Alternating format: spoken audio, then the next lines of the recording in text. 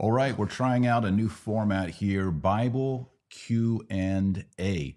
After I was on Bryson Gray's channel answering a bunch of questions about the Bible and Catholicism, I decided, well, why not do that regularly? And I have a special treat. I'm joined today with my daughters. I've got Mary Claire here with me and Rose. And as you can see, they're twins. Mm-hmm. And they're going to help me with the questions today.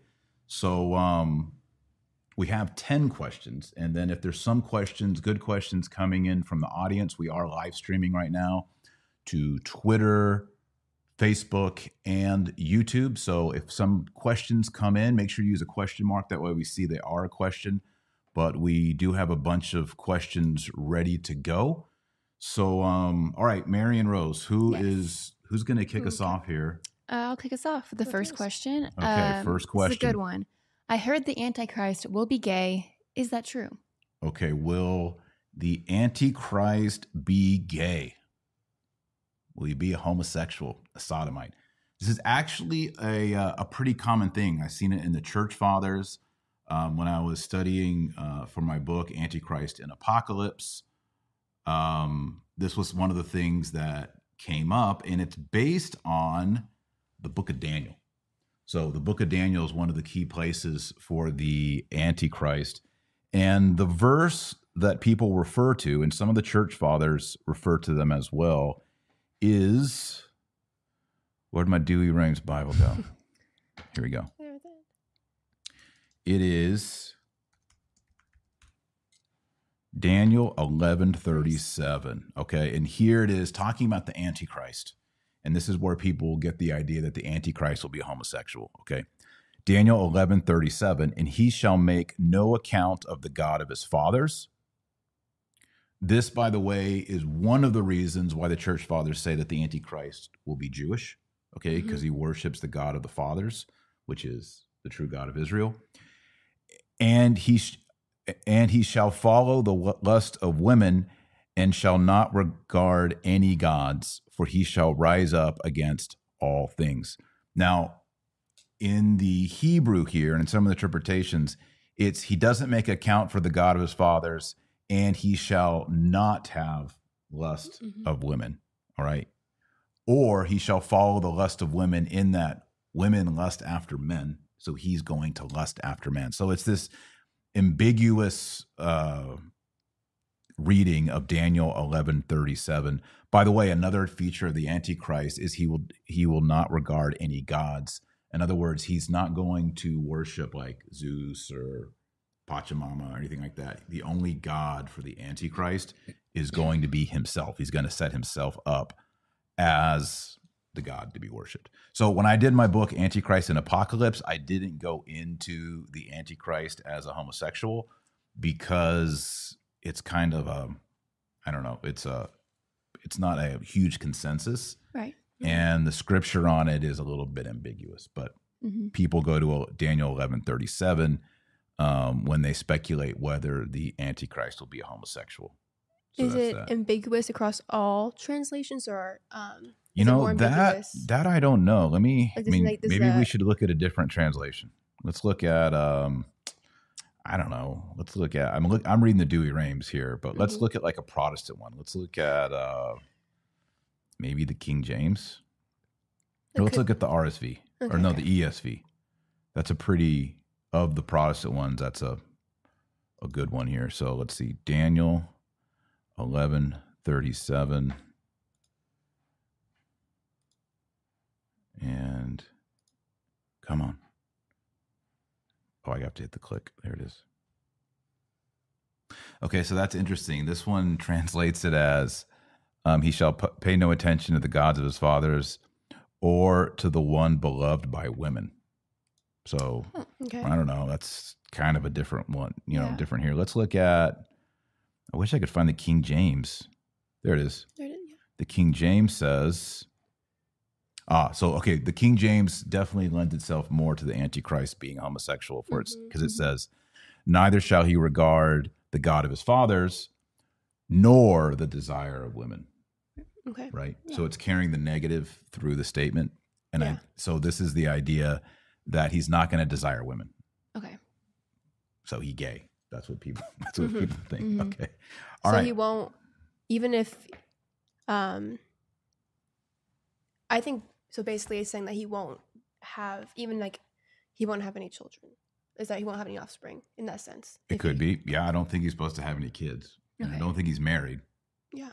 So, all right. So that's an interesting question. The Antichrist, is he homosexual? All right. So what's our next question? Okay, let's go with, should Christian babies be circumcised? And where in the Bible is the baptism of babies?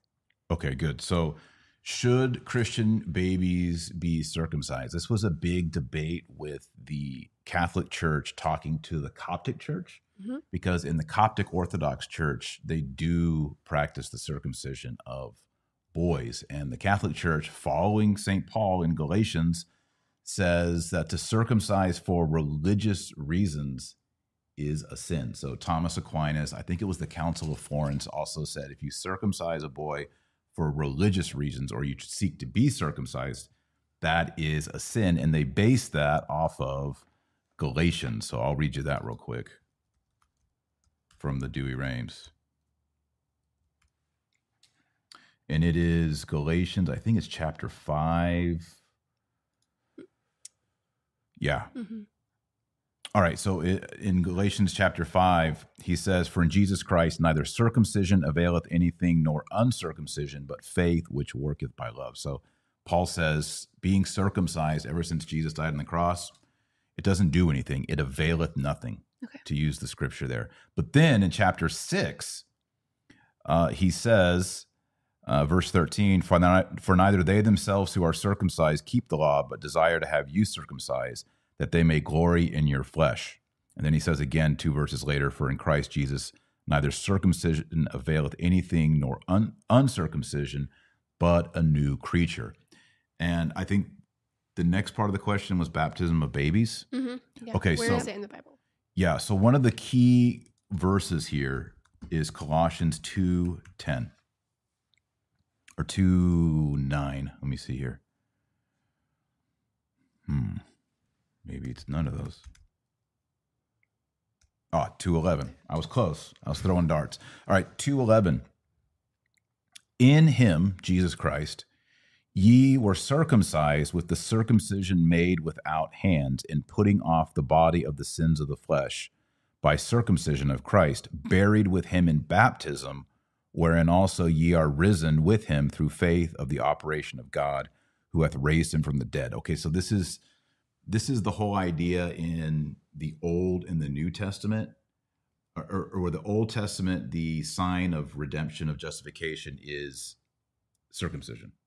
All right, that happens in Genesis chapter 17. But then when Christ dies on the cross, there's a new sign of justification, and that is baptism. And how do we know that baptism replaces circumcision? Colossians 2:11. So he says, in him ye, that's an old way of saying y'all. Yeah. Y'all were circumcised. So Right. that means I'm circumcised, you're circumcised, you're circumcised. How does that make sense for men and women, and women especially? Mhm. The whole idea is in him, in Jesus. You're in Jesus, I'm in Jesus, you're in Jesus. Everybody who's baptized and living in grace out there, we're all in Jesus. And because Jesus was circumcised on the 8th day, Mhm. which happens, we celebrate on New Year's, we have his circumcision applied to us. Okay. We also have all of his obeying of the law, 613 commandments, applied to us. All right. So we are righteous in him. Now, how do we get in him to get his circumcision, to get his righteousness, to get his obedience? How do we get into him? How do we enter? Yeah, I'm asking you. How do we enter into Baptism. Jesus? Baptism. Okay, so this is exactly what St. Paul is saying here, and this is where we get to the baptism of babies, right? Mhm. Well, yes. Circumcision is restricted to just men, but baptism is for men and women. So before Christ came, Were women and when men ever were just in- circumcised, how were women? That's a good encompassed in question. that. That actually relates to baptism. I'm glad you asked that. When a baby was born, Mhm. all right, a male baby received a circumcision and a mikvah. What's a mikvah? a ceremonial washing. It wasn't like I baptize you in the name of the Father, Son, and the Holy Spirit, but it was a ceremonial washing, right? So female babies, little girls, they would get a mikvah, a washing. Okay. All right. And then they would be presented in the temple. Boys would get a mikvah and a circumcision, and then they would be presented in the temple. So there was a ceremony for the little girls as well. And I think this kind of goes back to the Colossians 2:11. How do we get into Jesus? How do we get his circumcision, his righteousness? It says, buried with him in baptism. We're buried in him with baptism. Now, if baptism is what makes us enter into the church, which is the new Israel, and it gives us a circumcision, should babies be baptized? Yes. Yes, of course, because it's unthinkable in the Old Testament. Okay, let's think of all these, all the early Christians were Jewish. Okay, so they come into the church and then they're like, well, we want our babies to be in the church. The apostles are going to say no. For over 2,000 years, they have been incorporating their babies into the people of Israel. Why would God change his plan and say, no, babies are not allowed? So this might be a stupid question, but when Christ was circumcised and presented into the temple, was that correct to do? Was that correct of Mary and Joseph to present their child in the temple, even though he's perfect? Yes. Was that Yeah, and then also remember the Virgin Mary on the 40th day, not only did they present Jesus at the temple, she had to go through what's called the purification. Women were seen after they gave birth because of all the afterbirth and blood. They were impure for those 40 days. They couldn't worship. They couldn't go to synagogue. They couldn't go to the temple. They were impure until they did that. So the very fact that Jesus is sinless, he doesn't need to be circumcised. Mary is the Immaculate Conception. She's not impure. Yeah. Right? So she doesn't even need a purification. And yet, Jesus and Mary submitted themselves to the law. Why would they do that? Humility. Mm-hmm. And then remember again, Jesus wants to be baptized by John the Baptist. And John the Baptist says, Lord, this is not right. I shouldn't be baptizing you. And Jesus says, it is fitting to fulfill all righteousness. So he's saying, yeah, I know I shouldn't be, there's no reason for me to be circumcised. There's no reason for me to be baptized. I'm God, but it is fitting to fulfill all righteousness. So he's submitting himself to all the precepts of the law. Mary, even though she's pure, submits herself to all the precepts of the law. And by doing that, they have made sure that the church is holy, just, righteous, and we enter into it. There's one more verse on the baptism of babies. So I don't know if this relates, but is this kind of where we get the rule of law, social contract theories derived from, in a way? Is that derived from scripture, or is that unrelated completely? Like social contract of? Rule of law, no one is below the rule of law. Even United Kings does not exempt you from. Yeah, but I guess it would apply to Mary because she's a creature, but Jesus is fully God. So he would, even then, he would not even, he is above the law. So, I think it just shows their humility and for them to fully identify as being Israelite. And they totally submit to Moses to fulfill righteousness. Okay. But Mary knew she was perfect? Yes. Yes. Okay. Yeah, absolutely. So she wasn't just, Mary was aware that she had never sinned. Okay. Yeah. Wow. And she was aware that her child was perfect in every way. Of course. Yeah. The angel comes to Mary and, first she's Immaculate Conception. So she's perfectly righteous and filled with the Holy Ghost in the womb. In fact, many say that she was rational in the womb because of that. Oh, really? Already self-aware. So not age of 7, it was not age of 7 for conception? Her. For instantly. Rational and praying from the very beginning. And then much later, she realizes that she has this special relation. Not realizes, she knows she has a special relationship with the Holy Spirit. And of course, the angel comes to her and is like, your son's going to be the Holy One, the Messiah. Conceive the Holy Ghost. So this whole idea that Mary and Joseph are like, oh, he's so interesting. What a special child. Who is he? That's like, Mary, did you know? That's not real. It's not real. All right. So baptism of babies, the key verse is Acts chapter 2, verse 38 and 39. This is Pentecost. Mm-hmm. This is 50 days after the resurrection. Peter preaches the first sermon. And he says to them, repent and be baptized, every one of you, in the name of Jesus Christ for the remission of sins, and ye shall receive the gift of the Holy Ghost. For the promise is to you and to your children. So Peter's preaching, and he's like, be baptized, repent and believe in Jesus, be baptized, you'll receive the Holy Ghost. This is for you and your children. So baptism is for your children. It's an unselfish act. It's for your offspring also. Yes. Well, because the whole idea is, I'm your dad. Right. Right. And there's me and then mom and then all the kids. And we are a unit. Yes. Like the way God understands it is we're not individuals. That's like a communist word. Individual means undivided. It presumes that the family is divided. You got individuals in a family. That's not right. We have a family with persons. Like, I don't really think of you an individual. Mm-hmm. I think of you as a person. Right. I'm a person. So as the head of the household of like a domestic church, if I come to know Jesus Christ and I'm baptized, that grace and that conviction is part of my home. Right. It's for you. It's for you. It's for all your brothers and sisters. We're a unit. So he says, this gift is for you and your children. Wow, we've only done one question. Yeah, That was two. Or that Was it two? Yeah. One. That was a long question. That was a long question. All right, let's check in with the audience here. Okay. Here's one. Teresa says, did Jesus know he was God as a child? Absolutely, yes. Yeah, Jesus knew from the very moment he was conceived in the womb of the Virgin Mary that he was God. He didn't lose that.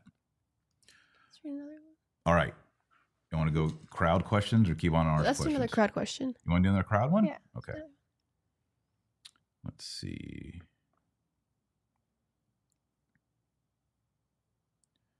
Stephanie says, yeah, I don't like Mary Did You Know song. I think it's kind of disrespectful to Mary. It is. It definitely is. Mm-hmm.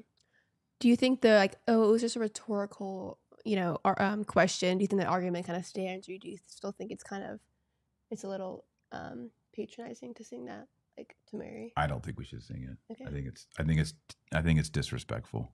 Yeah, definitely. All right, let's go back. Let's go to the questions we got here.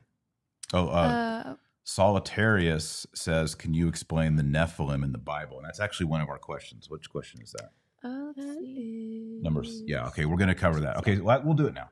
Let's do it now. Right. So the Nephilim, Nephil in Hebrew means fall down.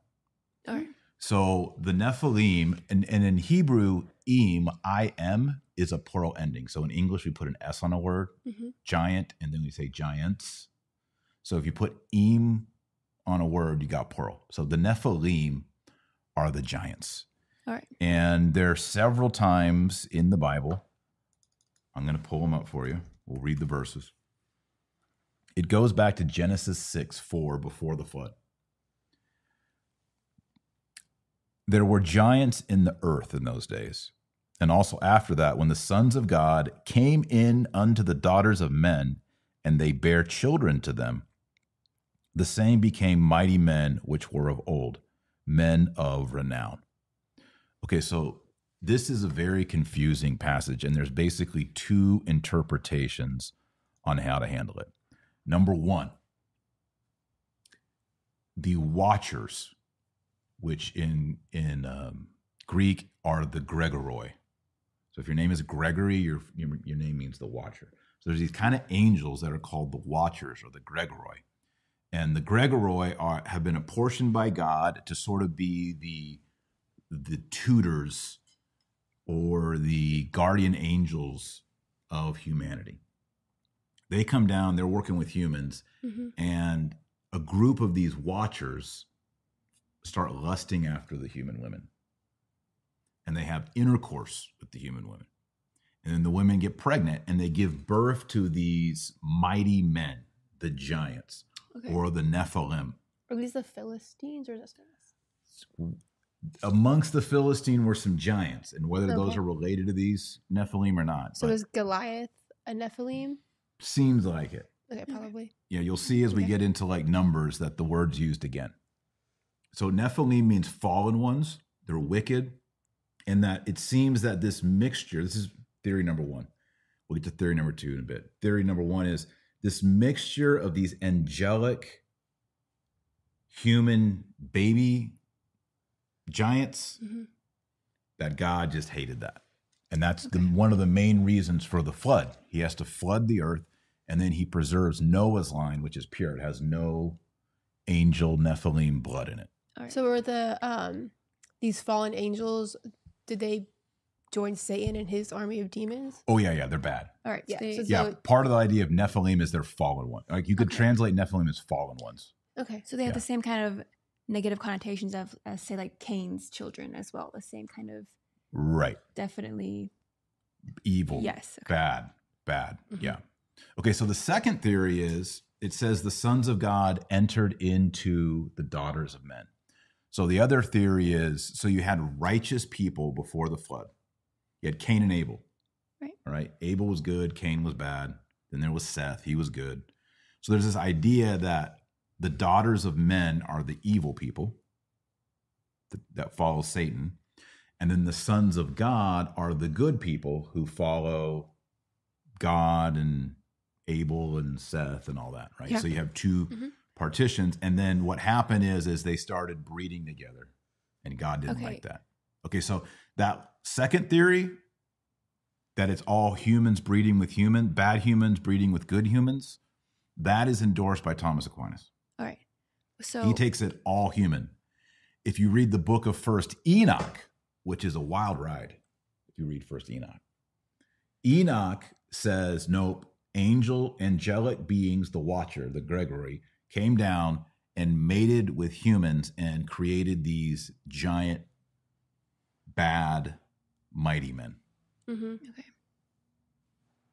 All right. Now, if you read Second Peter and Jude quotes First Enoch, it seems that Peter in Second Peter and Jude, the apostle, it seems, this is controversial, that they favor theory number one.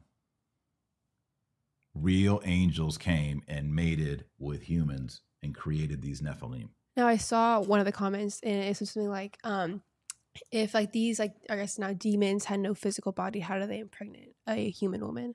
Yeah, I mean, that's what St. Thomas Aquinas says. That's his Right. argument. Yeah, he's like, Okay. an angel doesn't have sperms. So then reminding how me of- can you back up that claim or that theory? Well, you just say they did some kind of miracle, Okay. or they It's- had some well, kind of superpowers, or It's yeah. It The just reminded angels me had of some powers, kind- but wouldn't that power derive from God? yeah, but I mean, God allows demons to do really wicked, bad stuff. It's reminding me of some kind of Greek mythology. You know. Yeah, the no. giants. No, it's Yeah. definitely tied in. I mean, some people, I've written an article, if you go to taylormarshall.com, where I talk about how the myth of First Enoch, right? The angels breeding with the humans and the falling, and then I kind of parallel that to the story of the Titans, and it maps pretty good. All right. So some people, if you were an atheist, secularist, you would look at the story and say, okay, what happened is Jewish people who were monotheist came in contact with the Greek myths, and they sort of made their own twist on it. And that's the story of the Nephilim. Okay. Some people would say that. Now, I want to read a couple more passages about the Nephilim. Numbers 13:33. And there we saw the giants, the sons of Anak, which come of the giants. And we were in our sight as grasshoppers, and so we were in their sight. So this is when the Israelites with Moses are going to the Holy Land, and they send guys in to spy on it. And they see the Philistines, right? Or the Canaanites. Mhm. And they're like, these people are like Nephilim, Mhm. giants. Now, are they actually Nephilim? Or are they just giant people and they use that word? I don't know. Okay. It's also in Deuteronomy 2:11, which were accounted as giants, the Anakims. Deuteronomy 2:20, that also was accounted a land of giants. Giants dwelt there in the old time. Also, Joshua 12:4, on the coast of Og, king of Bashan, which was of them the remnant of giants.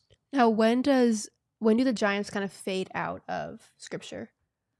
Like where, like, if you put it on a timeline.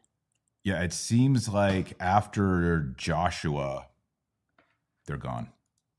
Just no mention, or like, are there any? Like they die out or Okay. they get killed. You know. Let me. Alright. There's some more mentions of them in the Deuterocanonical books. Let me open those up. The book of Job says, "Behold, the giants grown under the water." Now, that Okay. might actually be referring to whales. Like, yeah, I get. Because they could hear whales going, you know, the sound. Right. Yeah. And they that dwell with them, just like fish. Right, I guess. exactly. Now, Wisdom 14:6, this is in the Deuterocanonical. Protestants don't have this. This goes back to the flood theory. Mhm. It says the ancient giants did not obtain pardon for their sins, who were destroyed, trusting to their own strength. So clearly there were giants. Yeah. Right. All right. Sorry, that was Sirach 16:8. Wisdom 14:6 is, and from the beginning also, when the proud giants perished, the hope of the world fleeing in a vessel which was governed by thy hand, left to the world seed of generation. So the hope in fleeing in a vessel is obviously Noah's Ark. Okay. Right. So the proud giants, like they perished, then are all giants of like, or of that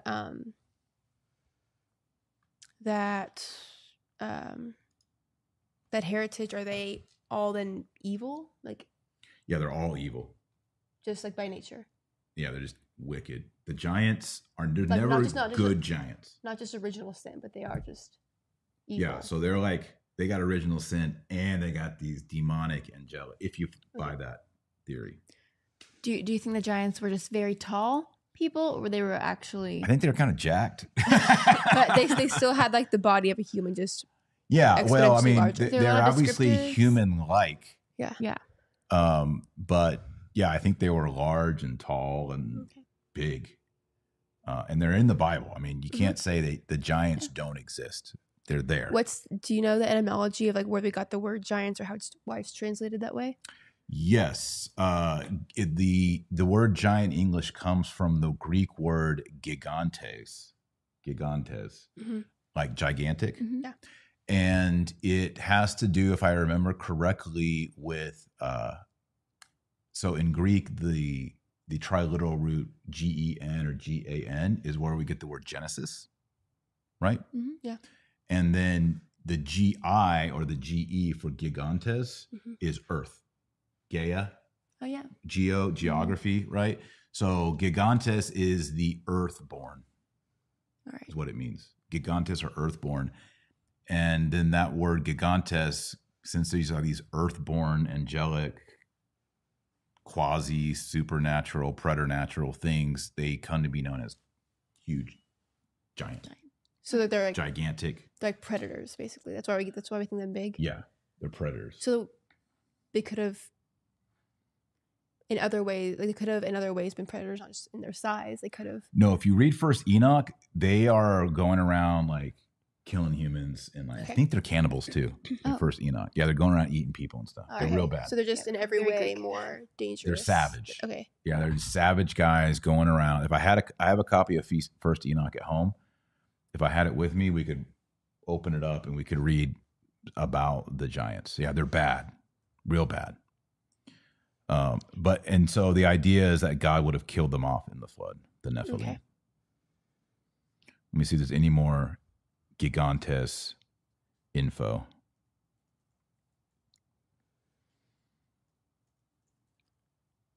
Yeah, I think that's good. Let's check in with the audience here. Okay. All right, audience. We're doing Bible Talk today. Should we call this show Bible Talk, Bible Q&A? I like Bible Q&A. I like Bible Q&A. Either one. Yeah. Like Q&A. Because we bring in that. If we bring All right. Q, you need to bring the audience. We're good here. Okay, so Christopher Eddy says, Yahshua not named Jesus changed. Okay, so you have to understand, in antiquity, the Hebrew names come into Greek and Latin and even in Aramaic, and they get changed. Doesn't All it right. So, like, Yeah. for example, Miriam, Miriam, is the name of Moses' sister, Miriam. Well, you got open right here, First Oh, yeah. Enoch. Maybe see if you can find anything cool about the All right, I First will. Enoch, and we'll read it. I'll look through. So Miriam, that name evolves and changes so that when the apostles write down the New Testament, that name Miriam is now Maria, which is your name, Mary, right? And then it comes into English, not as Maria, but as Mary. The I is into a Y. It's the same name. All right. If I say the Virgin Mary, you can't say no. You got to say Virgin Maria or Virgin Miriam, right? The same is true of different saints. For example, Elijah the prophet. His real name in Hebrew, I believe, is pronounced Eliah. Eliah. Eliah. E-L-I-Y-A-H. The Y-A-H is Yahweh. Okay. El is God. Eliah means God is Yahweh. Well, it comes into Greek. So Greek doesn't like H's on the ends of words because the Greek language has to have the different cases, right? The declination. So it becomes Elias, a S on the end. Yeah. Right? Elias, right? And then it comes into English. English people sometimes like to make that I into a J, and then it goes Elijah. It's the same guy. Right. Right? We don't have to be sticklers on the name. The same thing is true of Jesus.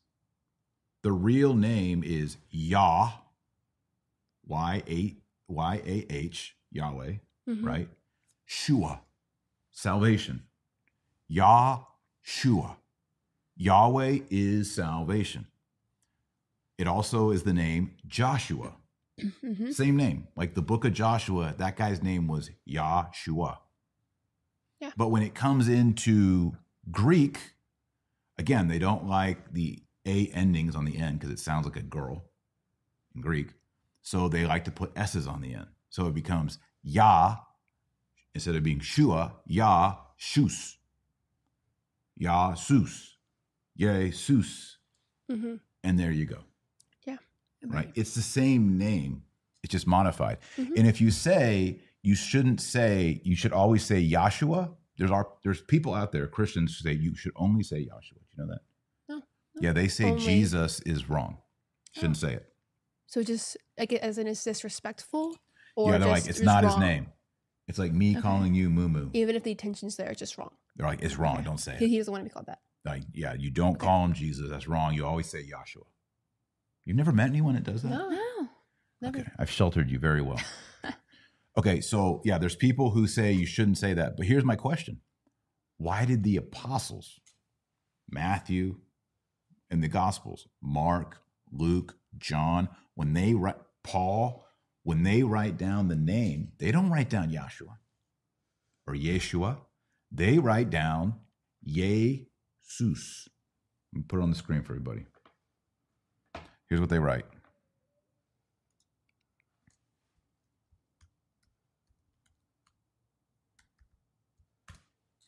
That's what they write. Jesus. It's kind of like Yeshua, but instead of having the A on the end, they put the S on the end because it's Greek. Yeah. Jesus. And in late Byzantine, the S, check this out. This is going to blow your mind, people.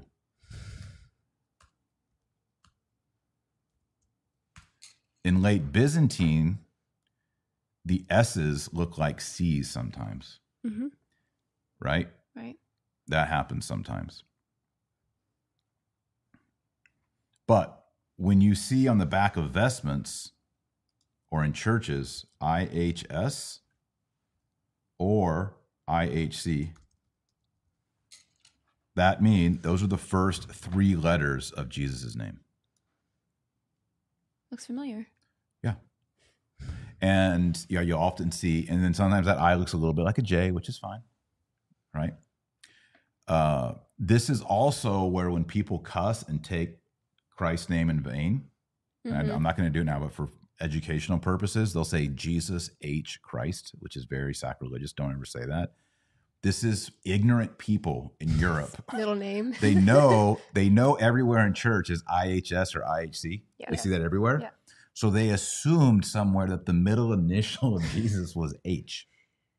Okay. And this is where they get the blaspheme when they say Jesus H. Christ, is they're getting it from this right here. You should never say that, by the way. Okay, so the thing is, Christopher, you asked, should we say Jesus or Jesus? The answer is the apostles, when they wrote down the Bible, they didn't write Yeshua. They wrote Jesus. They didn't write Miriam. They wrote Maria. Mm-hmm. It's okay. It's okay if the names get a little bit altered. One more question here. This is, will the Antichrist be a Jewish male?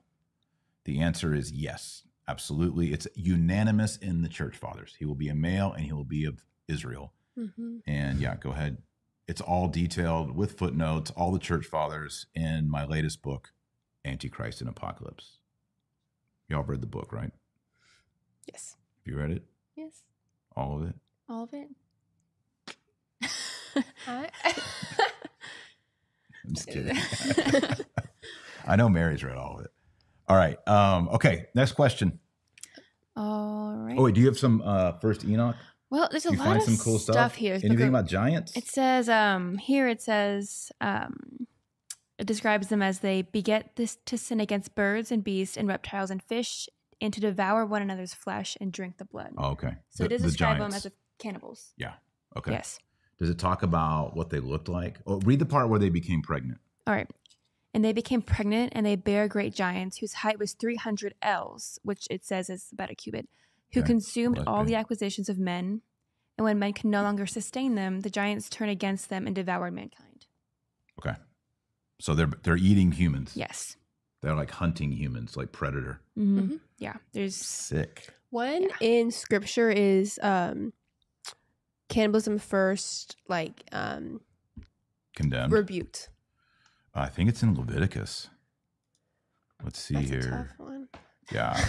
yeah, it's easy to get Yeah. loose stuff in that. Let's see. Yeah, I know it's in there. You're not allowed to do that. I don't know the verse. Okay, let's get the next question. I don't think we need a verse to. Yeah, it's kind of nasty. Okay. Do you want? Okay, go ahead, Rose. Oh, you know what? We're at halfway here, all right. so we need to do our sponsors. Okay. Oh, okay. Okay, so the number one sponsor is New St. Thomas Institute. This is where I teach online courses. We go really deep. We have a whole course on the Old Testament and a whole course on the New Testament. And if you go fast, you can probably do the course in what? Each course?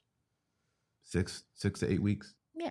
Yeah, you could do Yeah. the Old Testament in 6 to 8 weeks and the New Testament in 6 to 8 weeks. Most people take a little bit longer, which is fine.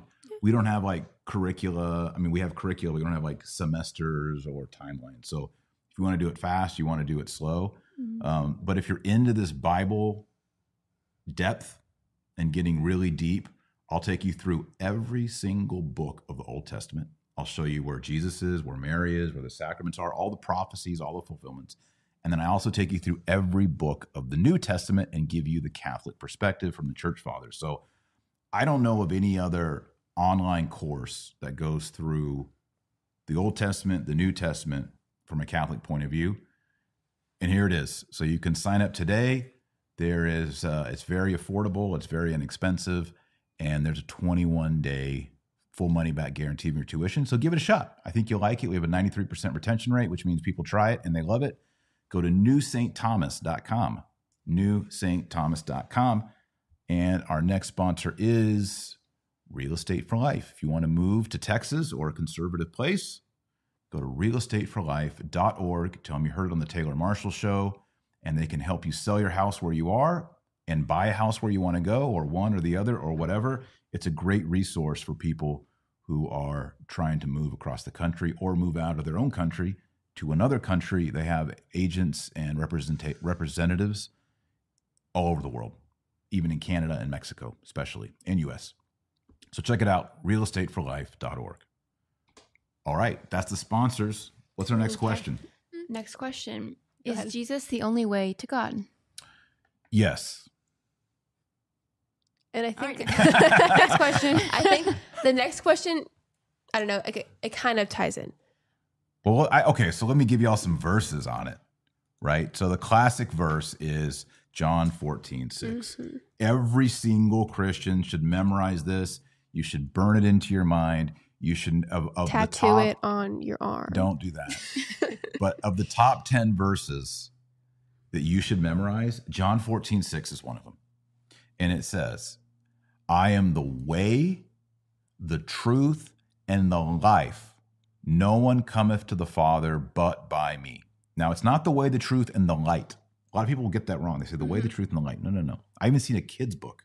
Maybe when you're all little girls, we had a kid's book, and it quoted the Bible, and it said the way, the truth, and the light. And I'm like, man, you guys missed it. Jesus is the way, the truth, and the life. No one comes to the Father except through him. There's no better authority. You can only go to the Father through Jesus. Not Buddha, not Zoroaster, not Muhammad, not Socrates, Plato, or Aristotle. None of them will get you to God, because Jesus is fully God and fully man. He is the bridge between the finite creation, human creative reality, and the eternal infinite of God, because he's fully God and fully man, hypostatic union. And he dies for our sins. We got two problems to get to God. We're finite. God is infinite. Somehow we finite people need an infinite rocket launcher to get us to the infinite. Can we ever build that? No, it's impossible. And on top of that, we got sin. So we need someone who is human but has the infinite power of God, because he is infinite, the Son of God. And he dies for our sins on the cross. So he solves both problems and gets us to heaven. That's why he's the only way to heaven. And then Peter says, there's no other name in Acts by which we can be saved. Acts 4:12. There is salvation, neither is there salvation in any other, for there is no other name under heaven given to men whereby we must be saved. End quote. So to back up a little bit, so Jesus is the way, the truth, and the life. So I see how people can easily derive, we are justified by faith alone from this. What does it mean when you say Jesus? Does that mean just believing in him, his name? What does that entail? Yeah, so we have to believe in Jesus and in his name. But he also says, if you love me, you'll keep my commandments. So faith is the I want to say the belief, that's the same thing. Faith is the mentality or the agreement of the soul and the mind with the reality of God for his plan of salvation. He says, Jesus died on the cross. He rose again on the third day. Do you accept that reality for me to be in your life? If you say yes, right? You say yes. Okay. You're now in a position of faith. A lot of evangelical friends believe that's it. God comes to you with the proposal. Yes, I accept the proposal. And they're like, congratulations, you're saved. Once saved, always saved is done. Right. You're justified. No follow-up. That's it. So what does justified mean exactly to them and then to us, I guess, or So- to Catholics and to evangelicals? So justified is a word you see in the Old Testament, and you see it a lot in the New Testament, especially St. Paul. And it comes from a Latin word, a double word, justus, which means righteous, just, and justification, facio, which is Latin for, To make. boom, right there, to make. So what does justification mean? To make righteous. To make right. righteous, to make righteous. Now, Martin Luther said that righteousness was imputed to the sinner. And the Council of Trent and the popes and the Catholic Church say that the righteousness of God is infused in the sinner. What's the difference? This is the big difference between Protestants and Catholics. Okay, so Martin Luther says imputed. So what does the word imputed mean? Im means in, impute, puto in Latin. Any of you remember puto? No. It's been a minute. Been a minute. Okay, think. Like computer. Putoputare. Yeah, think. Putoputare, to think. So what Martin Luther says is God, there's like the righteousness of Jesus. And then he looks at Rose and he says, all right, I am going to think the righteousness onto her. I'm going to impute it to her. But you don't really get it, right? It's like there's like a Microsoft Excel sheet and it says Rose on it and he just types in there righteous. Right? And then hits save document. Yeah. That's how Martin Luther understands justification. It's imputed to you as a legal reality. The Catholic Church says that's heretical. Right. That's wrong. Mm-hmm. What happens is God infuses righteousness into Rose, or you, Mary, or me. What does infuse mean? It means pour into. Infuse, like if you infuse something into chicken or, you know. Like a You're cup not of grace. assigning. You know. Yeah, you're not just like going into the Excel sheet and like, Taylor Marshall, 100% righteous, enter, It's like- save document. like You're Santa- good, Taylor. Yeah. It's Like in the Santa's document. list of like naughty and nice, where it's just like, you know. Exactly. Yeah, it's like the Simply naughty dumb. nice list of Santa Claus. The Catholic understanding is, okay, this person is now in a position of faith. That happens either by the movement of the will and then the reception of baptism, or in the case of a child below the age of 7, they don't have free will. I mean, they have free will, but it's not operative yet, right? So when they're baptized, they receive faith, right? Right. So in that moment, when with the water, good analogy, pouring water, righteousness of Jesus is poured into the person. It's actually infused into you. You get an injection, right? An infusion, a waterfall of righteousness actually inside of you. Martin Luther rejects that. He said it's imputed, not infused. So you can see already that if it's imputed into a Microsoft Excel sheet, it's once saved, always saved. Right. Right? Yeah. I mean, it's there. If it's infused, if it's like a cup of water and God puts it in there, and then I'm like, well, I'm going to go do a bunch of mortal sins or even one mortal sin. I poke a hole in the thing and the water runs out. Now you have problems. How do you fix the hole and how do you get water back in? Right? And how do you keep filling the cup and keep the cup full? Well, this is where we get sacraments. Right? So if you commit mortal sin, you go to sacrament of penance and confess your sins and receive absolution. You get confirmation, fulfillment of the Holy Spirit. You receive the Eucharist. All these things are part of this system of infusing. If you don't believe in infusing, It's a constant. if you don't believe in infusing, then sacraments, you can see how the Protestant worldview now works, right? You don't need any infusers. You don't need any sprinklers. You don't need any pourers. You don't need any hoses or anything like that. It's all on an Excel sheet in the cloud. It's in the cloud Excel sheet. Yeah. So that's the difference between justification by faith alone, by imputation, and then justification by faith followed by works with infusion. Yeah.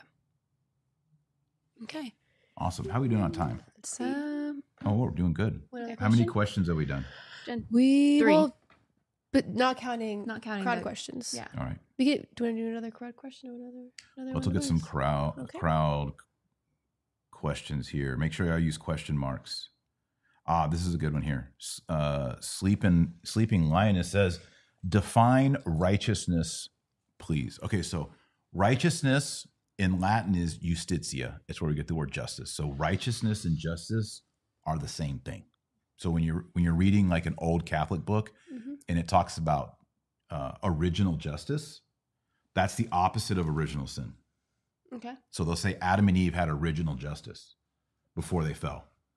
Okay. Right? So righteousness is the attribute of being aligned with God with regard to legal precepts.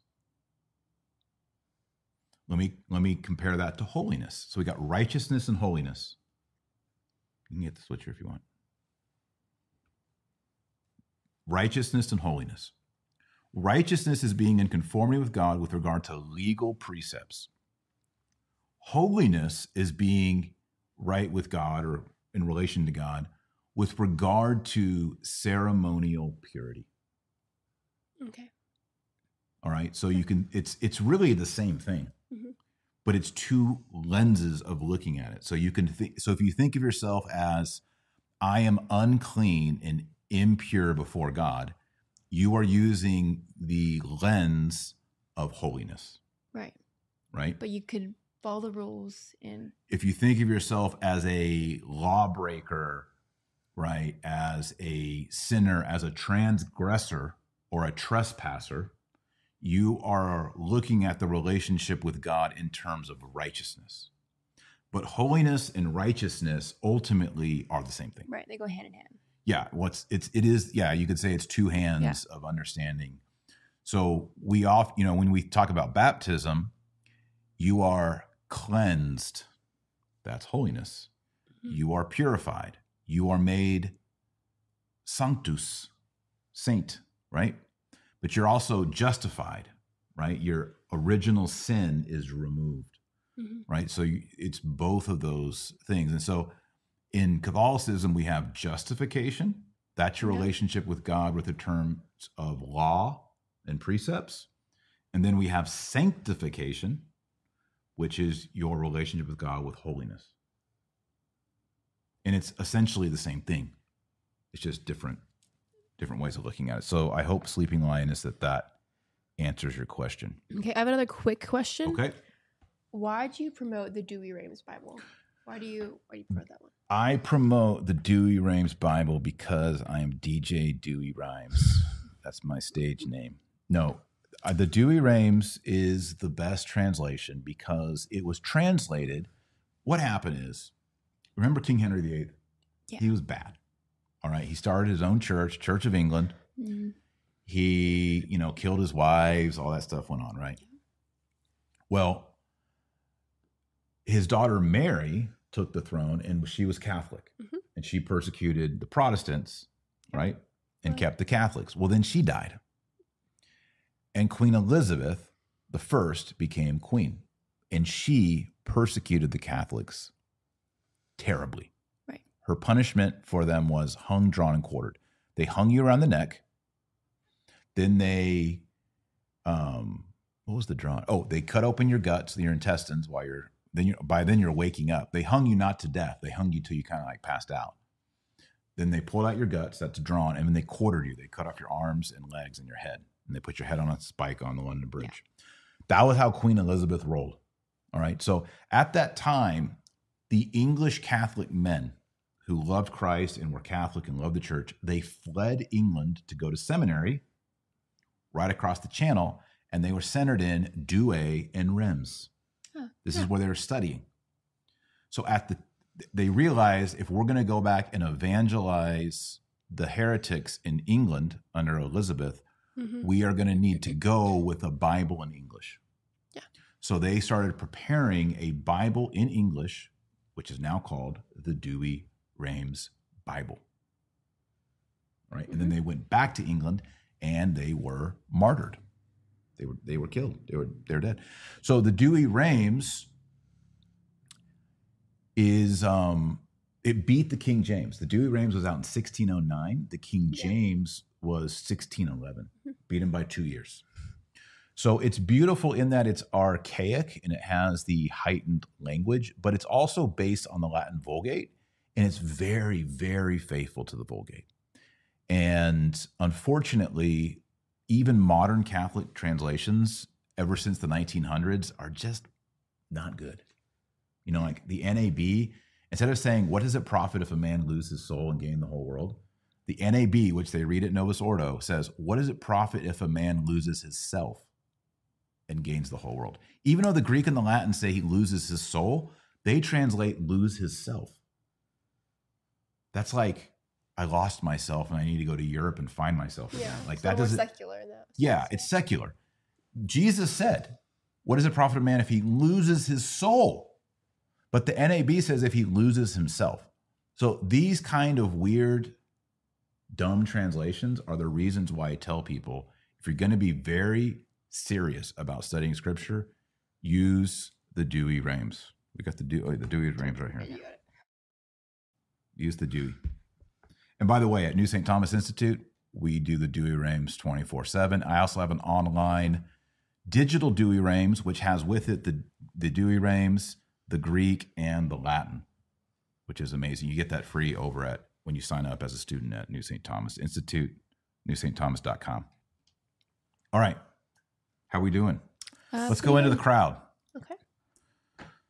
All right, crowd. Oh, I just want to remind everyone, please like this video. If you don't like me, like it for them. And subscribe. I think we might try to do this regularly, monthly or weekly. Y'all down? Yeah. Okay. We didn't talk about that before. It'll be Zoom. Yeah, maybe it could be Zoom. So y'all need to hit that like button. There it is. And share it. The most important thing you can do is share this on Facebook and Twitter and all that. Get the word out so people see it. All right. Let's keep rolling. How many questions have we done? 1, 2, 3, 5. But 5. Oh yeah, 5. Not We did, counting. we did giants. Yeah. Oh, let's do Okay, number wait, 6. Okay, 6. All right. I'll read that one. I heard you and Bryson Gray say that Catholics don't adore or worship Mary, but we burn candles in front of statues and pray to her, and it looks like worship. Well, how does that work? Do we really worship her, or does it just Right. look like that? Okay. What's the difference? So, Protestants believe that lighting a candle and praying is worship.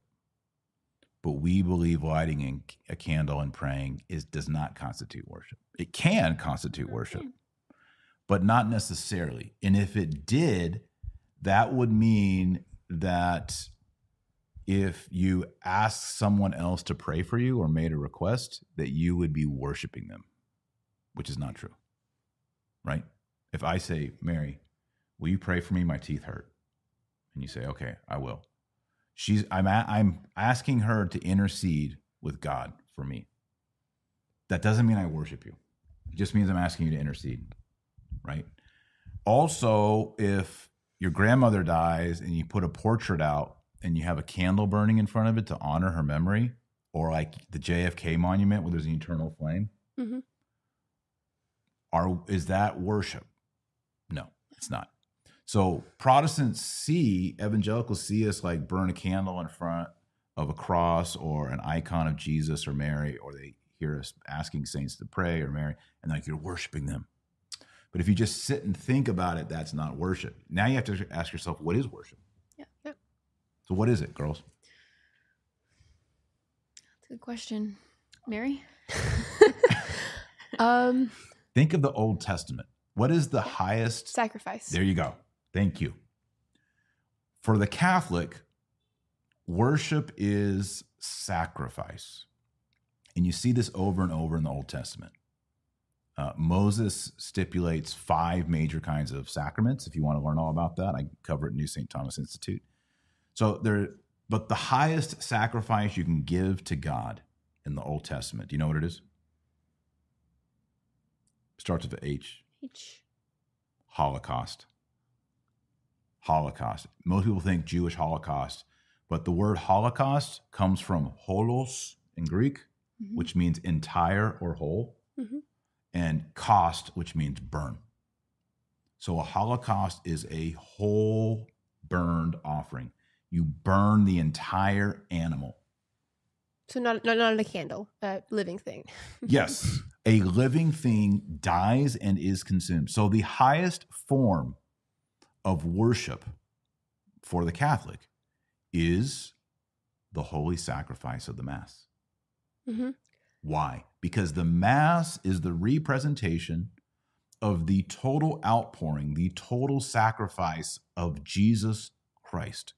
And we attempt in our presence, in our devotion, to unite our hearts with his heart on the cross. That is worship. It's the uniting of the sinful human with the divine redemptive action of Jesus Christ in sacrifice. Now, the second highest form of worship, besides the Mass, is when a Christian offers his entire life as a holocaust to God. And what's the highest form of that? Martyrdom? Martyrdom. Exactly. The martyrs, people come to them and they put a gun to their head or a knife to their throat and say, deny Jesus Christ, we're going to kill you. And they say, I love Christ. I live for him. Christ is king. And they die. That is akin to the whole burnt offering of the Old Testament. You're not offering, $20 to God. You're not offering your Sunday to God. You're offering your entire life, all of your organs, all of your blood, everything to God in that moment. That is worship. That is sacrifice. And that is why in the Catholic Church before Vatican II, every altar on which we have the Holy Sacrifice and Mass, inside that altar were relics of the martyrs, because there is a union between the ultimate perfect sacrifice of Jesus, who is sinless as a Lamb of God, and then the lambs of God, the martyrs, who are imperfect sacrifices because they're sinners, but yet they conform themselves entirely to God. What's the third highest form of worship? We have the sacrifice of Jesus, the sacrifice of the martyrs, and what's the next kind of sacrifice? Give it 2 Rose. Me? Oh. Just guess. What? What's the hardest thing what would be, when you look in the Catholic Church, okay, you got Christ on the cross, right? That's the best. Right. And then you have the martyrs, right? They give everything. What's the next class of people who are just totally in for Jesus? Holy orders. Holy orders, or the religious life, which entails poverty, celibacy, obedience. So it's not martyrdom, right, where you actually lose your blood and your organs and everything for Christ, but you're saying all my money, my greatest desires in life, which is the sexual concupiscence, I'm going to kill that. I'm never going to have kids, right? That's a sacrifice. Right.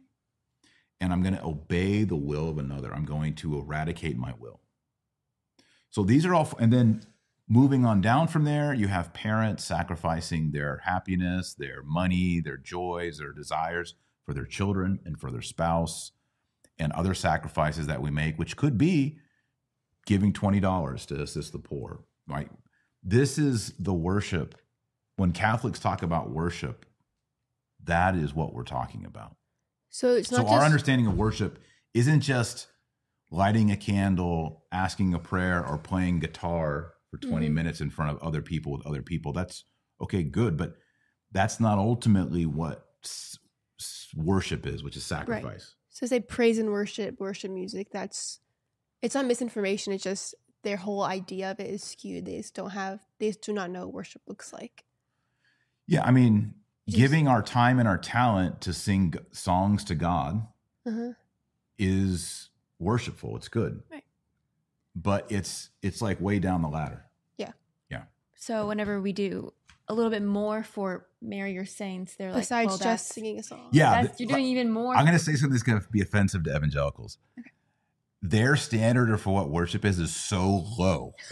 Okay. It's so basement low that when they see us doing minor things in honor of saints, since they have such a low basement view of worship, they think that that's worship. So what to them would be just reverence? So to an evangelical, we say, what's reverence? I think they would say, just like being respectful in like church, acknowledgement, or it's like but like, see, you're reverent to me, right? And we're all reverent to our priest and our bishop. And if we lived in a monarchy, we would have reverence for our monarch, right? We have reverence for the saints, right? And we even call priests reverend. That's their title, reverend. So, but I'm not going to sacrifice myself as an oblation or a holocaust for my priest or my bishop. We would never offer mass to Peter or Paul. Or we would never offer mass to the Pope or offer mass even to Mary. That would be sacrilegious. So our highest form, our understanding of worship is very high. So when we have acts of reverence, like lighting a candle in front of a statue of St. Joseph, that's like so low, it doesn't amount to worship. Yeah. So they still have the perspective that They don't have the mass. So because they don't Yeah. have the mass, they kind of They don't just see push the- saints down. Everything kind of Yeah, if you don't have the shifts a few mass, notches kind of like down. the ultimate Trinitarian worship, you just get rid of that. Now you just basically have acts of devotion and piety to God. And then they see us doing act of devotion and piety to saints. And like, you're worshiping God. I mean, you're worshiping saints. Like, no, Mhm. Mhm. you guys misunderstand where we're coming from. Okay. Do another question. Let's look at our audience. Okay. You girls are popular. We have 1,837 people watching right now. Way to go. Hi. Looking for... Is Taylor a guitars and tambourines kind of guy? Yes. No. Not in church. Looking through here. Question. Let me know if you see any of these questions. Okay. There's a lot of them. Could Could the Antichrist be the Muslim Mahdi? Well, the Antichrist has to be an Israelite, has to be Jewish. So that has to be the case. We have a super chat here from Sacred Heart. The Catechism says God's love is poured out. That has been poured out is the Holy Spirit. Could that mean the Holy Spirit is the fires of purgatory, since the saints say that purgatory is God's love? Also, is the dragon that Daniel killed in Daniel 14 a dinosaur? Great question. Okay. So the first question is, what are the fires of purgatory? We don't know. The best we have is 1 Corinthians chapter 3, verse 15. Oh, I know what we could do on this show. When I say a verse, you guys could pull it up. Okay. Let me do that. So you want to go to, I like to use, for everybody watching, I like to use the website BibleGateway.com because it has the Douay-Rheims.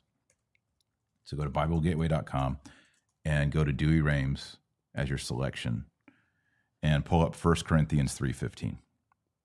So many versions. So in 1 Corinthians 3:15, it says, some will be saved, but as through fire.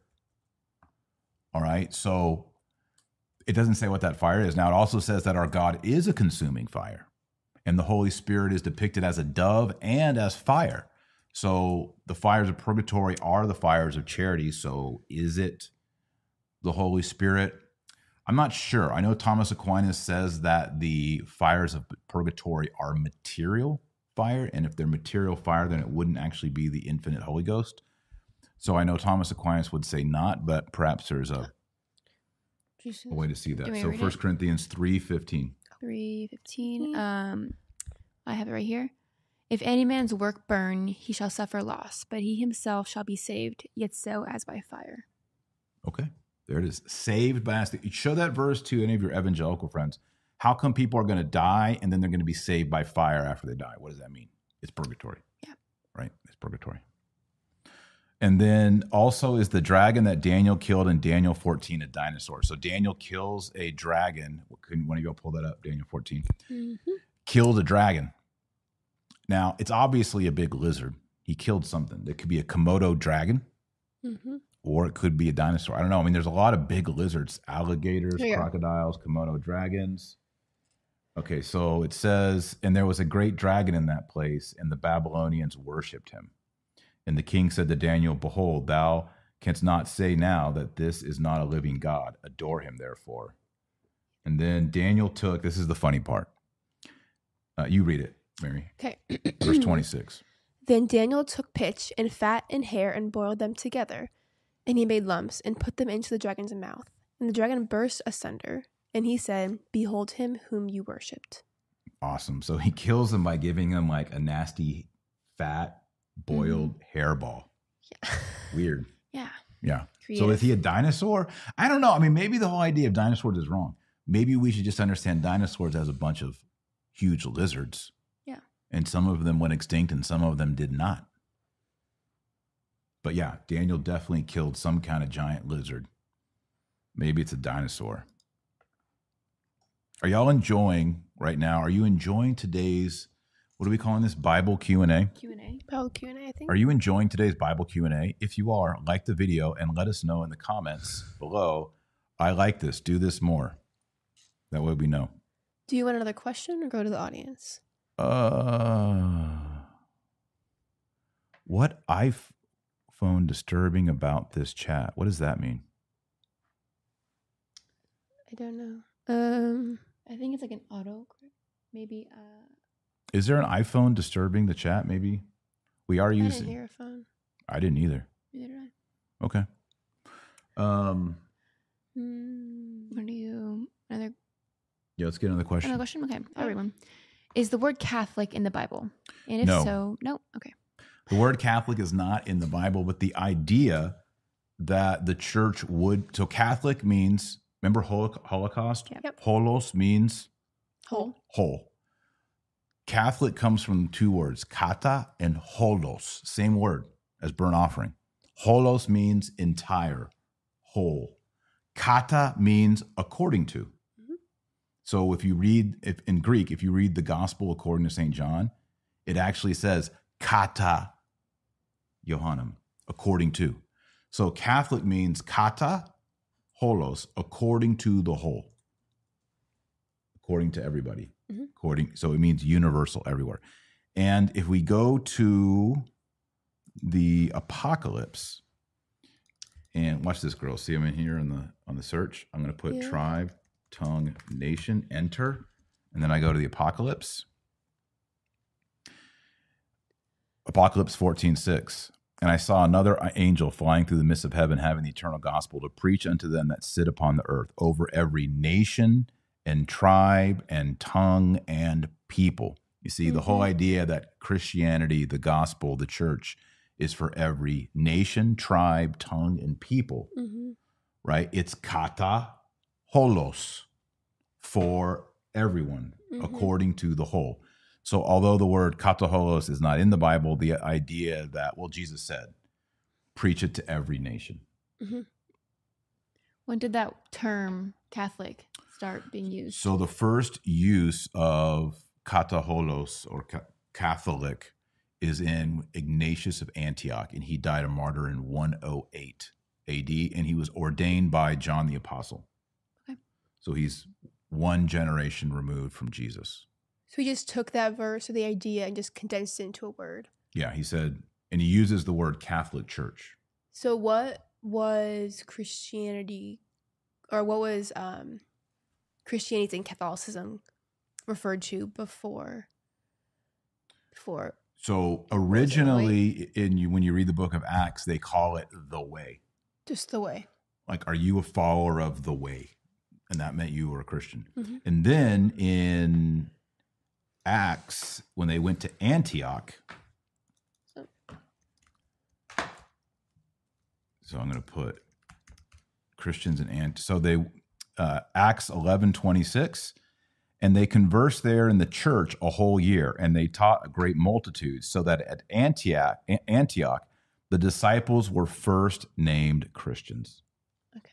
So for a whole year, they were studying and talking in the city of Antioch, and they're growing and growing, a big multitude. And it says there was the first time they were called Christians. So was Catholic used just as much as it is today before the divorce of the church, or was it just Christians So in general? When was the split between the term Catholic and Christian like solidified? So that happened at the Reformation. Okay, so it was Christian, Catholic, same thing. Yes, Exactly the same thing. exactly. So if you lived in the year 700 and he would say, what is he? You could say he's Catholic, he's Christian, he's the way, he's a Follows follower Christ. of Jesus. Yeah. Like in the East, like in Persia and even in China, they would refer to Christians as Romans. Oh, really? Yeah. You see that in some of the languages, call them Roman Okay. Mm-hmm. or Rumi. Rumi is like a Muslim way of saying it. But yeah, so it's really after the Reformation, because remember Martin Luther, Henry VIII said, okay, we have the Church of England. Yeah. Well, how is that Catholic? If it's for every tribe, tongue, and nation, how can you just be the church for Yeah. one country? Yeah. So the Catholics were like, you're not Catholic. You're just one little place on the map. Mm-hmm. And They the went rogue. Lutherans were German. Like, that's not Catholic. Yeah. We're Catholic. We're in the Philippines. We're in the New World. We're in France. We're everywhere. Mm-hmm. Is this a reason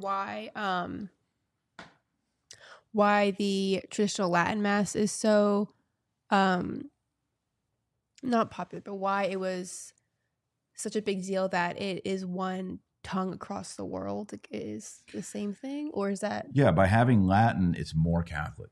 more Catholic? Yeah, it's more Catholic It's because more inclusive. you have too. We've been overseas. We've been to Europe. You know, like when we were in Paris, we went to the Latin Mass, the three of Same us. thing.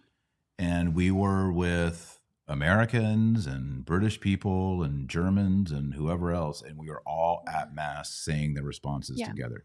The sermon was a little hard to understand. The but- sermon was tough. Sermon was tough. Fast French. But yeah, I mean, that's a cool experience. You know? Mhm. And the apostles were that way too. The apostles said Mass when they left the Holy Land, like in Antioch and in Rome, they said Mass in Greek. Greek was a universal language, but they Okay. didn't say Mass in every single little dialect and tongue. Right. Like in Rome, they said Mass in Greek, we know that. But the word on the street was Latin. They spoke Yeah. Latin, right? But they didn't do Latin, they did Greek because it was a higher language. It was more universal. Mhm. More people could come to the church, right? And all access in Greek, Okay. right? As time went on, that changed, right? And so Latin became the So it's really for Universal the language. convenience of the people. well, it's not for the convenience of the people because then you would have every single dialect. Well, okay. And then there's also Latin was one of the languages on the cross. You got Hebrew, Right. Greek, and Latin. So there's a certain sacrality to Mhm. to Latin. That's why the Church Jesus of Rome had spoke. and like- Jesus so spoke if it was those. Greek, then it was Latin because Latin was more First it was higher, Hebrew. more spoken. First First Hebrew, then Greek, then Greek, like in then Antioch, Latin. Greek, and then eventually we So it got has Latin. changed, but now I guess. Now there's no reason to keep going. Okay. Well, some people would say, well, Well, we need to just What's put the it most in spoken every language? Chinese? on Earth. Spanish, Spanish? yeah. Spanish. All right, how Okay. are we doing on questions? How many more we got? We a couple more. have, I think, just two. Two more. Okay. Okay, let's do it. Okay, last one. John Wick wants to know: did Jesus speak Greek? Yes, he did. To do business. Okay, wow, John Wick. Okay. When did Wow. Peter become pope? Ooh, that's a good one. A lot of people have this one wrong. They believe that Jesus became pope in Peter. Peter. What did I say? Yeah, Peter became pope in Matthew 16. Here's the famous verse. Jesus says, "Thou art Peter, and upon this rock I will build my church, and the gates of hell shall not prevail against it. And I will give to thee the keys of the kingdom of heaven. And whatsoever thou shalt bind upon earth shall be bound also in heaven, and whatsoever thou shalt loose upon earth, it shall be loosed in heaven." The Mhm. key to this is, that a lot of people miss is future tense. I will build my church on Peter. Mhm. I will give thee the keys. Future tense. So Right. does the tense get lost in translation at all, or is it just? Well, is it most pretty, people think in this moment Peter became the Pope, but Right. it's not So do true. translations Saying- get it wrong, or is it He's just saying a anticipate this. overlook He's saying a anticipate. person's? No, I think people just read it and they're like, Yeah. oh, he became the Pope. Okay, so the But translation Jesus is saying, I will give it to you. yes. Right. It's a future reality. And fortunately, the Catholic Church has Vatican I. And Vatican I tells us when Peter became Pope. I'm reading Vatican I on chapter 2 on Pastor Aeternus, the first dogmatic constitution. And it reads this. I'll read the English for you so you're not Thank you. confused. So it cites Matthew 16, and then it says, "And after his resurrection, Jesus conferred upon Simon Peter alone the jurisdiction of supreme shepherd and ruler over his flock with the words, feed my lambs, feed my sheep. John 21, 15, 17. So what Vatican I teaches is that Peter became the supreme pontiff and the Pope after the resurrection. So when Jesus denied Christ 3 times, was he the Pope? No. No, he was not yet the Pope. Some people When say he walked on water, he was not yet the Pope. But after Jesus rose from the dead and he said to him, feed my lambs, feed my lambs, feed my sheep. Peter, do you love me? Yes, Lord, you know I love you. That whole episode, that is when Peter became the Pope. A lot of people don't know that. And if you go to the Holy Land, we went to it. There's a church next to the Sea of Galilee where they were roasting the fish and Jesus. Mm-hmm.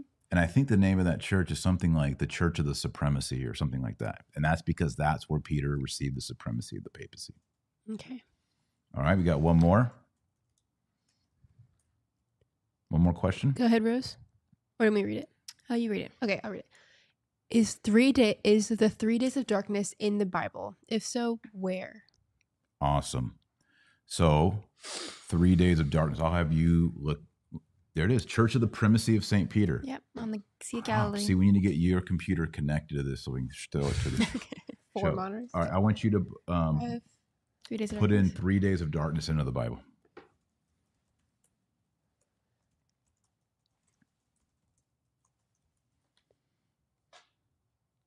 Oh, you can't. You got to put in the 3. This one. You got it? Okay, read Got it. it. Exodus. Exodus 10:22. And Moses stretched forth his hand towards heaven, and there came horrible darkness in all the land of Egypt for 3 days. Okay, so the 3 days of darkness is in the Bible in that it already happened once, a long time ago, when Moses was saying, let my people go to Pharaoh. Mm-hmm. Mm-hmm. And there was a plague, 3 days of darkness. Now, Anna Maria Taigi, other prophets, seers, private revelations have said that this will happen, just as it happened with the 10 plagues and Moses, it'll happen in the plagues of the apocalypse again, and we'll have another 3 days of darkness. All right? All right. And that is in the apocalypse. If you go into the apocalypse and you search the word darkness, it doesn't say 3 days in the apocalypse.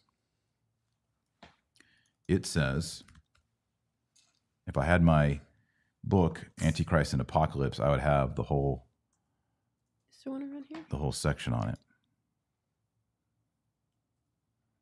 All right, Apocalypse, chapter 16, verse 10.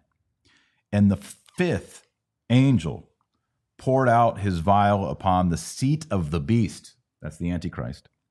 And the kingdom became dark, and they gnawed their tongues for pain. What is the kingdom there? The kingdom is the kingdom of the Antichrist, which will be Okay. all over the whole world. The world. Yeah. Is there a headquarters specified? Yes, it is True. Babylon, Babylon. and that is the conjunction of the wicked empire and Jerusalem. Okay. Because the Antichrist will set his seat, his throne, inside a rebuilt Jewish temple in Jerusalem, according to St. Paul.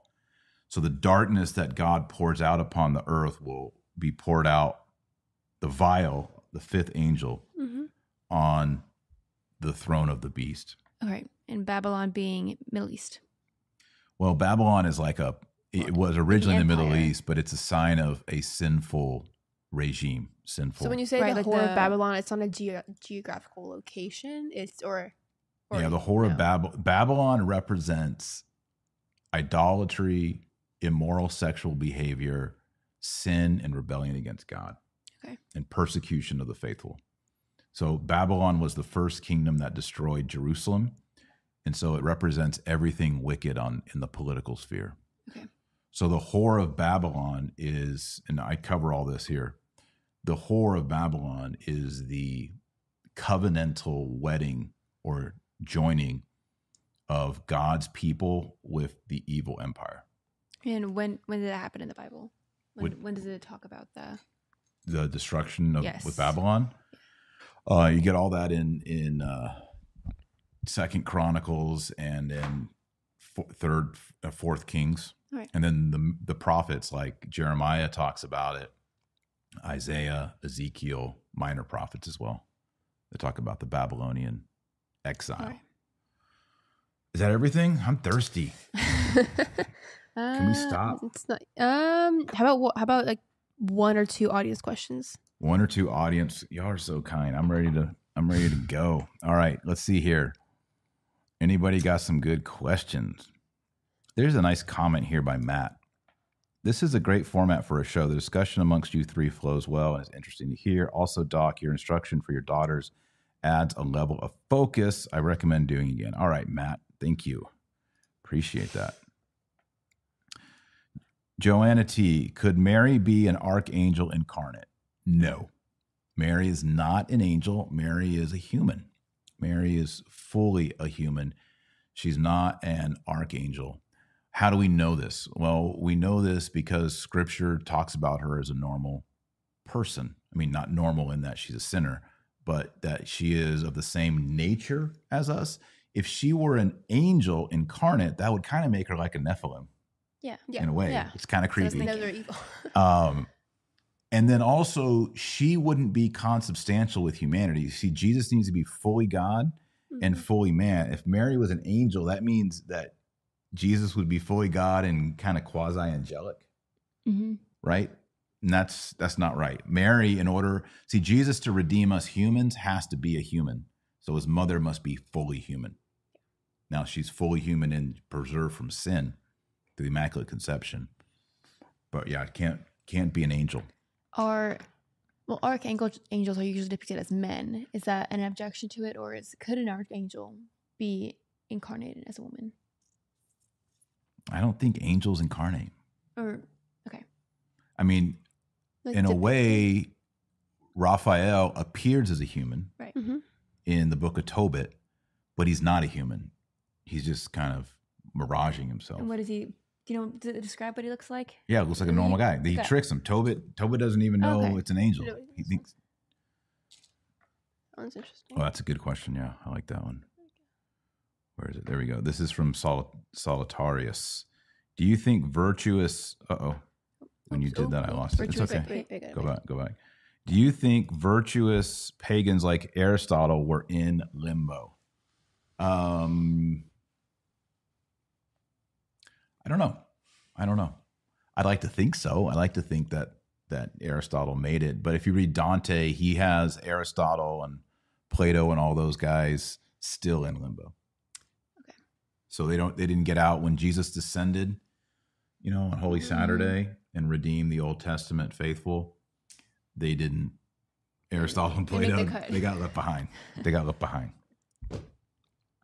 So, All right. but why wouldn't they have gone to purgatory? Why are they in limbo still? Would they be? Well, it means that they weren't circumcised and they weren't received into God's people, even though Okay. they were legit. Like there's Aristotle right there behind you, Mary.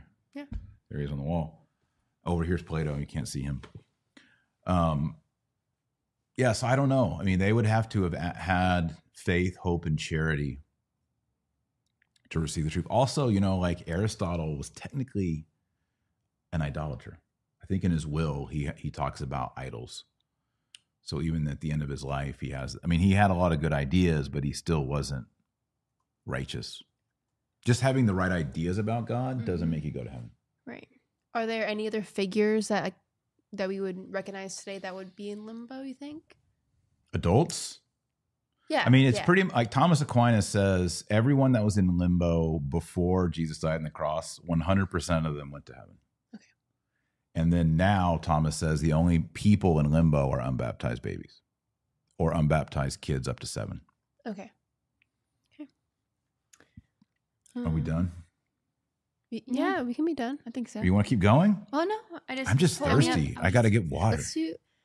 Let's do one more He short did one. have One more, He did okay. have One more. commemorative statues in his will, right here. Okay. All right. Rose has the will of Aristotle. See, I knew this. Back when I did my PhD and read everything Aristotle, I read his Yeah, will. he mentioned. And I remember thinking, oh man, homeboy had idols in his will. He also had a concubine in his will. Her See what I'm Phyllis. saying? Aristotle did not make it. Go ahead and read it. All right. So. The important part. Where So he Just says hit that the parts on the concubine, the idols. That should all do right, it. on the concubine,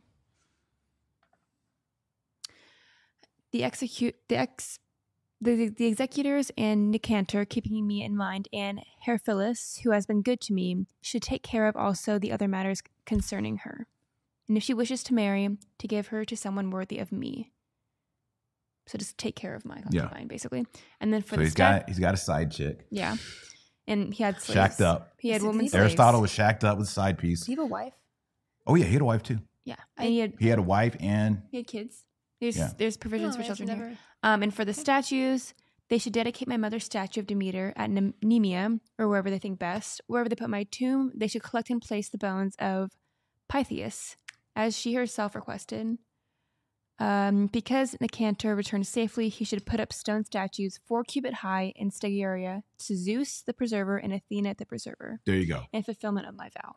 So he died asking for idols of Zeus and Athena to be erected in his will. Yeah. Aristotle didn't make it.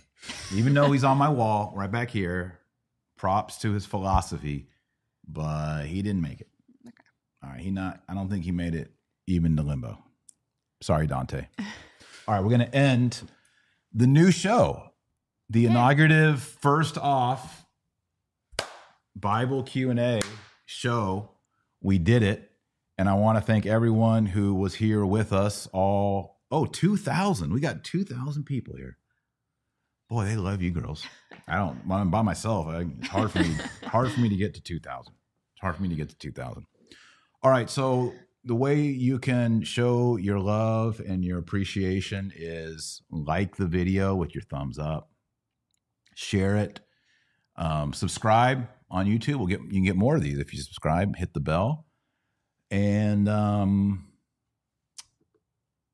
join at New St. Thomas Institute. Do you like this kind of stuff? Go deep. Go to newstthomas.com. Take my online course on the Old Testament, my online course on the New Testament. And if you want to learn about the Antichrist, get the book Antichrist and Apocalypse.